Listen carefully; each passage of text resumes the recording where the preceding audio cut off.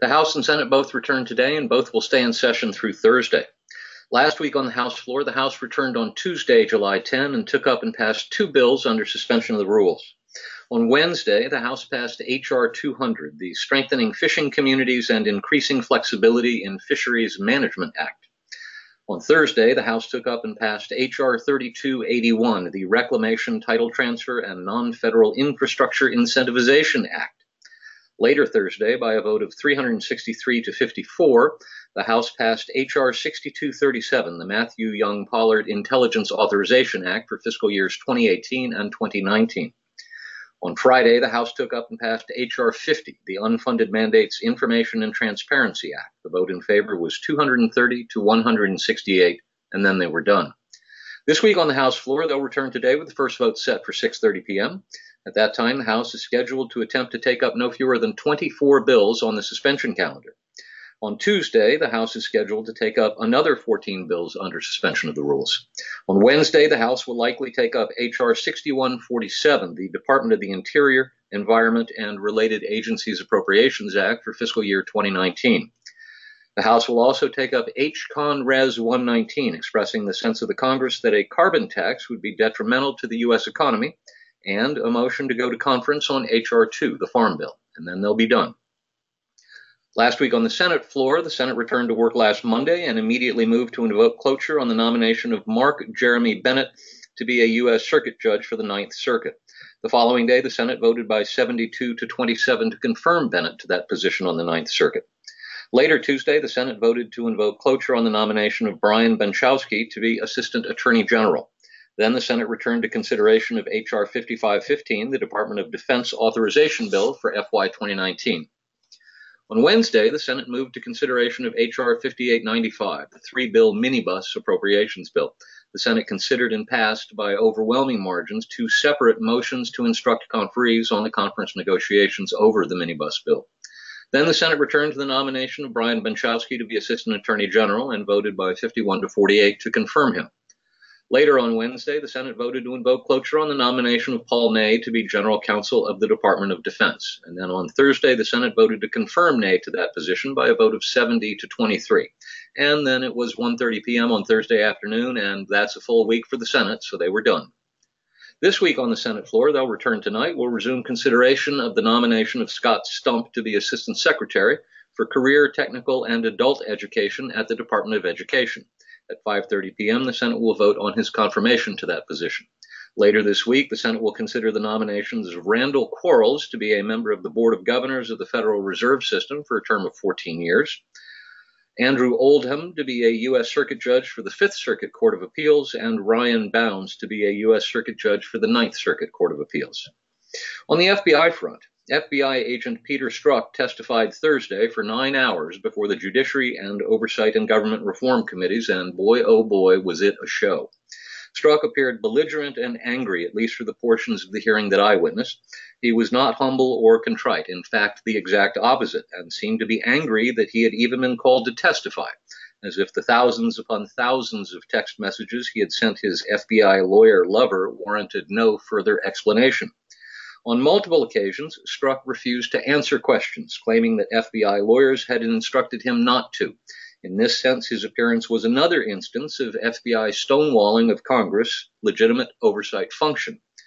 Perhaps the most significant exchange of the day came when U.S. Representative Louis Gohmert questioned Strzok.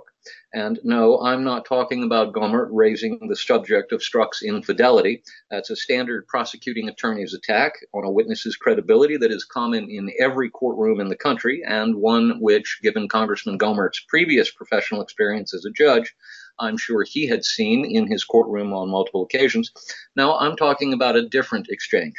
Conservative HQ summarized it this way, quote, "What Mr. Gohmert revealed is that the Intelligence Community Inspector General, that's the ICIG, and his investigator reported to the FBI, and more specifically Peter Strzok, that the metadata from Hillary Clinton's email provided to the ICIG and the FBI for investigation showed that over 30,000 of Clinton's emails were forwarded to the email of an unknown hostile foreign entity, not Russia, in real time. Our friend Luke Rosiak of the Daily Caller unpacked Representative Gohmert's revelation further, pointing out that the ICIG found, quote, an anomaly on Hillary Clinton's emails going through her private server. And when they had done the forensic analysis, they found that her emails, every single one except 4, over 30,000, were going to an address that was not on the distribution list, end quote. It was going to an unauthorized source that was a foreign entity unrelated to Russia, Gohmert added. Rosiak further reported that Gohmert said the ICIG investigator, Frank Rucker, presented the findings to Strzok, but that the FBI official did not do anything with the information. Strzok acknowledged meeting with Rucker, but said he did not recall the specific content.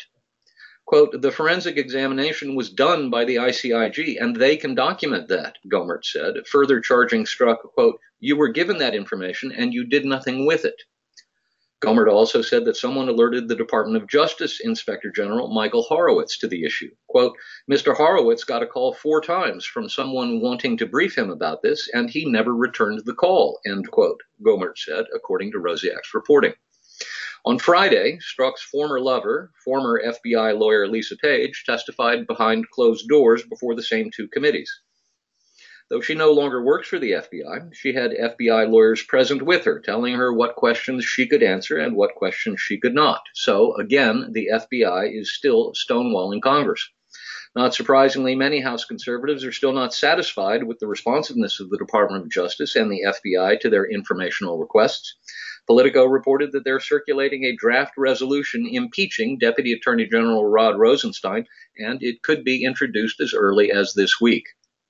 On the Iran front, NBC News reported Saturday that the Trump administration has rejected an appeal from Great Britain, France, and Germany to allow broad sanctions waivers to European firms doing business in Iran, insisting instead that it would move ahead with full sanctions intended to exert what it called unprecedented economic pressure on Tehran.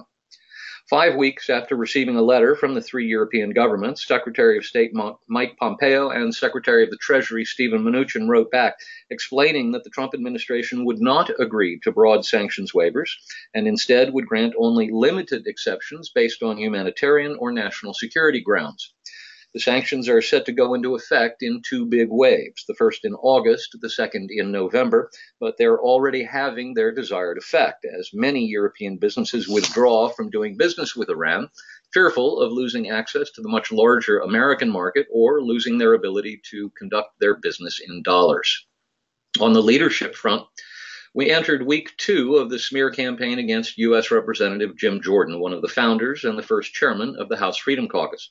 You'll recall that a week and a half ago, 3 former Ohio State University wrestlers charged Jordan with knowing about sexual abuse at the hands of the team doctor, but doing nothing about it while he was the assistant wrestling coach there. The good news is we have yet to see a call from a single Republican member of Congress for Jordan to step down. The better news is everyone in a leadership position in the GOP, from the president to the Speaker of the House, to the House Majority Leader, to the House Majority Whip, has issued a statement of support for Jordan, vouching for his reputation for honor and integrity, and saying they believe his declaration that he knew nothing about alleged sexual abuse of his athletes at Ohio State University. In addition, on Tuesday of last week, 15 former Ohio State wrestlers signed a joint statement backing up Congressman Jordan's contention that he knew nothing of the alleged abuse. And perhaps more importantly, E. Gordon Gee, the former president of the Ohio State University during the time the sexual abuse is alleged to have occurred, says no one ever told him anything negative about the team doctor. His account is backed up by Linda Tom, who served as vice president for human resources at the Ohio State University from 1992 to 1997. She would have been the appropriate university official to receive any such complaints, and she says no one ever told her anything about the allegedly abusive doctor either. On the NATO front, President Trump traveled to Brussels last week for a NATO summit and did what previous American presidents had failed to do: make the case publicly that NATO members have been free-riding on the backs of the American taxpayer for too long, and that was going to have to change. Christiane Amanpour, she's the accented version of Rachel Maddow, looked like her head was going to explode when she interviewed the NATO Secretary General on CNN. Calling out allied foreign leaders for their failure to live up to their commitments simply is not done, at least not in her world. American taxpayers have footed the bill for decades for NATO, and President Trump has decided the free ride is going to stop, one way or the other. Either the NATO members are going to pony up and help pay for their own defense appropriately, or changes will be made. To put this in context, what President Trump was demanding publicly is no less than what President Obama and President Bush before him asked for privately. NATO member countries, of which there are now 29, agreed in the wake of Russia's 2014 annexation of Crimea to devote 2% of their gross domestic product to defense spending. The United States spent 3.6% of its GDP on defense last year, and only 4 other NATO countries even broke the 2% threshold. The NATO average is just 1.45%. So the president called them out for not living up to their commitments and then raised the bar even further, suggesting they should all go to 4% of GDP as the target. It's doubtful he was serious. It's more likely he was using the 4% figure as a negotiating tactic. On the Russia front, the president met for more than 2 hours with Russian dictator Vladimir Putin earlier today in Helsinki and held a joint press conference with Putin afterwards. Answering a question about whether he believes the U.S. intelligence community that Russia actively interfered with our 2016 election, or President Putin, who denied any Russian interference, President Trump said, quote, "I don't see any reason why it would be Russia. I really want to see the server," referring to the DNC server that was allegedly hacked by Russian intelligence operatives, but which the FBI never took possession of in its initial investigation. Then he continued, quote, "President Putin was extremely strong in his denial," unquote. For his part, Putin said, quote, "The Russian state has never interfered and is not going to interfere into internal American affairs, including the election process." He then went on to say, quote, "Could you name a single fact that would definitively prove the collusion? This is utter nonsense, just like the president mentioned," end quote. Putin did offer to have Russian authorities interrogate the 12 Russian intelligence officers indicted by Special Counsel Mueller, and even indicated he would allow Mueller to send representatives to witness the interrogations. On the Russia probe last Friday, Special Counsel Robert Mueller indicted 12 Russian intelligence operatives, charging them with hacking the computers of the Democratic National Committee, the Democratic Congressional Campaign Committee, and the Hillary Clinton for President campaign in 2016. The indictments were announced by Deputy Attorney General Rod Rosenstein, who also informed reporters that he had briefed President Trump on the upcoming indictments earlier in the week. The indictments do not charge any U.S. citizen with a crime and do not suggest that, quote, "the conspiracy changed the vote count or affected any election result," end quote. I've included several relevant articles in the suggested reading for those who would like to read more. Now to the Supreme Court. Last Monday evening, President Trump announced his choice for the second Supreme Court vacancy of his presidency, Brett M. Kavanaugh, who has served on the D.C. Circuit Court of Appeals for 12 years. Kavanaugh's academic credentials are superb. Cum laude at Yale as an undergraduate, then Yale Law School, where he helped edit the Law Review. Since then, he has clerked for 3 federal judges, 2 judges for Circuit Courts of Appeal, and 1 justice of the Supreme Court. He worked with Ken Starr on the Whitewater investigation, then spent 3 years in the White House counsel's office under President George W. Bush, and then spent 2 years as staff secretary to President Bush. When he was first nominated to the D.C. Circuit Court of Appeals in 2003, Senate Democrats knew already he was a potential Supreme Court pick, and they did what they could to block him. Back then, confirming a judge required meeting the 60-vote threshold, so Democrats were able to block him. They kept him off the court for 3 years before finally cutting a deal and allowing him to be confirmed to his current position in 2006. Since then, he's written more than 300 opinions and dissents. In addition, he's got a paper trail said to number in the multiple millions. They include documents from his time in the Whitewater Special Counsel's office, his time in the White House counsel's office, and his time as staff secretary at the White House. Senate Democrats can be expected to do their best to delay the confirmation process by claiming they haven't been given enough time to research his document trail, but that's not going to matter to Senate Majority Leader Mitch McConnell. McConnell has already indicated he expects to get to confirmation hearings after Labor Day, with an expected confirmation vote in mid to late September, so that the newly confirmed Justice Kavanaugh can be seated in time for the Supreme Court's first session in early October. Brett Kavanaugh was not our first choice, but as we always do on topics of such gravity, we surveyed our members last week and found they supported the Kavanaugh nomination. In addition, Kavanaugh's nomination has found generally wide support among conservatives. But not all conservatives support the Kavanaugh nomination, however. Those who oppose him refer to a general fear that, given his upbringing inside the Washington Beltway, he may be too fearful of upsetting elitist apple carts and may shy away from the kind of truly conservative rulings we hope for. More specifically, some are concerned about his opinion in a case called Seven Sky v. Holder, an Obamacare case that some are suggesting laid the groundwork for Chief Justice John Roberts' later holding in NFIB v. Sebelius, enshrining the individual mandate as nothing more than a perfectly constitutional tax penalty. That is, some conservatives blame Kavanaugh for showing the Chief Justice how he could save Obamacare by calling the individual mandate a tax. Here's what the Washington Examiner's Philip Klein had to say about Kavanaugh's opinion in Seven Sky. Quote, in the Seven Sky v. Holder case, a forerunner to the landmark Supreme Court ruling, a three-judge panel decided 2-1 that Obamacare's individual mandate was constitutional. While Kavanaugh dissented from the main opinion, he did not go as far as declaring Obamacare unconstitutional. Instead, he argued that the court was not yet in a position to hear the case because under an arcane 19th century law known as the Tax Anti-Injunction Act, courts could not hear challenges to a tax that had not yet been collected, and thus any decision would have to wait until 2015 when taxpayers had to file mandate penalties for the first time. In summary, Kavanaugh didn't uphold Obamacare, but he did not take the opportunity to strike it down either. Where things get more complicated is that as part of his legal analysis, he alluded to the fact that with a small tweak of language, the law could be seen as a constitutional exercise of Congress's taxing power. As Josh Blackman, who chronicled the case in his book Unprecedented, notes, Obama Solicitor General Donald Verrilli cited this Kavanaugh point in his brief to the U.S. Supreme Court. This forms the basis of critic Chris Jacobs' assertion that Kavanaugh's opinion provided the roadmap for Roberts to uphold Obamacare as a tax. On the other hand, Kavanaugh's suggested change to Obamacare could also be seen as an acknowledgement that it was not constitutional as written. Furthermore, elsewhere in his opinion, Kavanaugh also expressed skepticism that the Commerce Clause allowed for the mandate. Quote, to uphold the Affordable Care Act's mandatory purchase requirement under the Commerce Clause, we would have to uphold a law that is unprecedented on the federal level in American history, Kavanaugh wrote.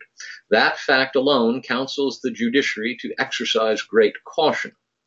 Kavanaugh went on to call the implications of punishing those without health insurance jarring.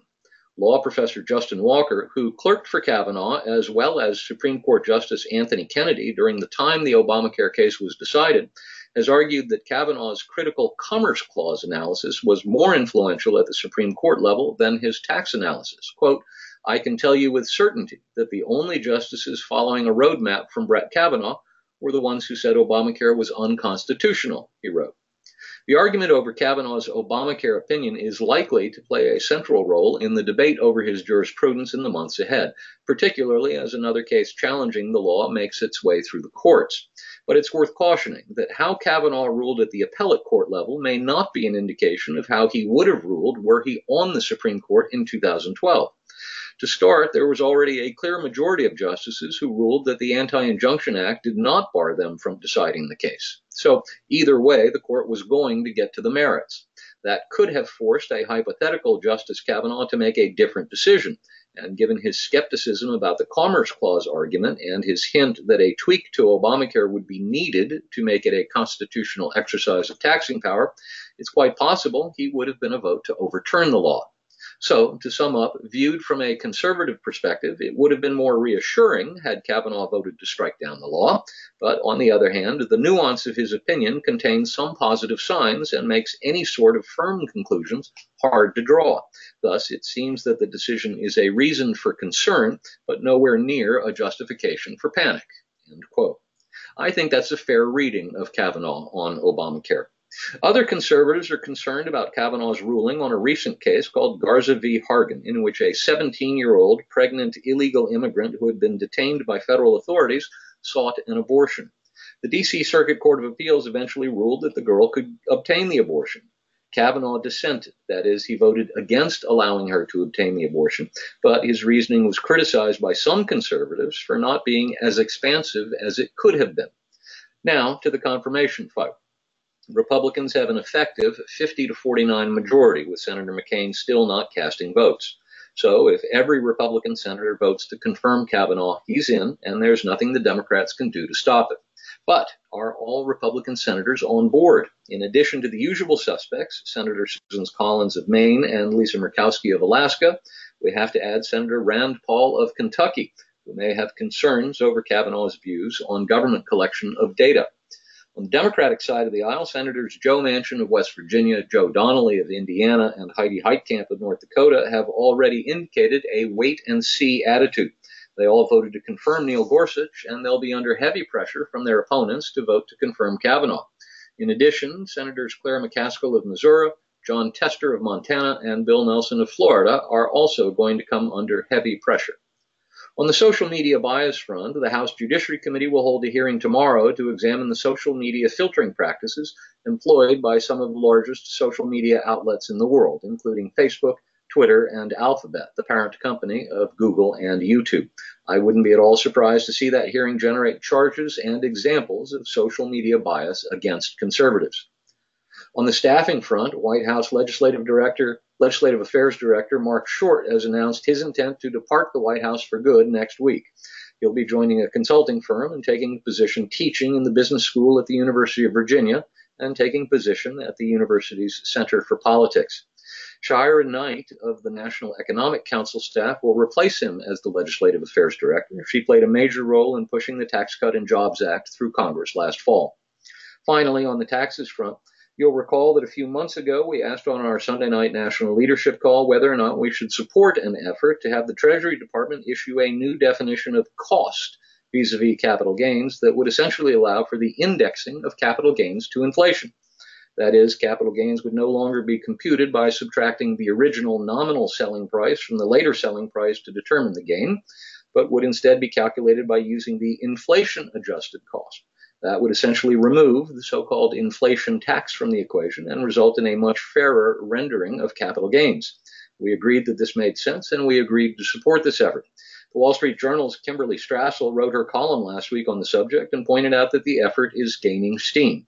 Stay tuned. This could be a huge tax cut delivered without congressional delay. And that's our Washington Report for this week.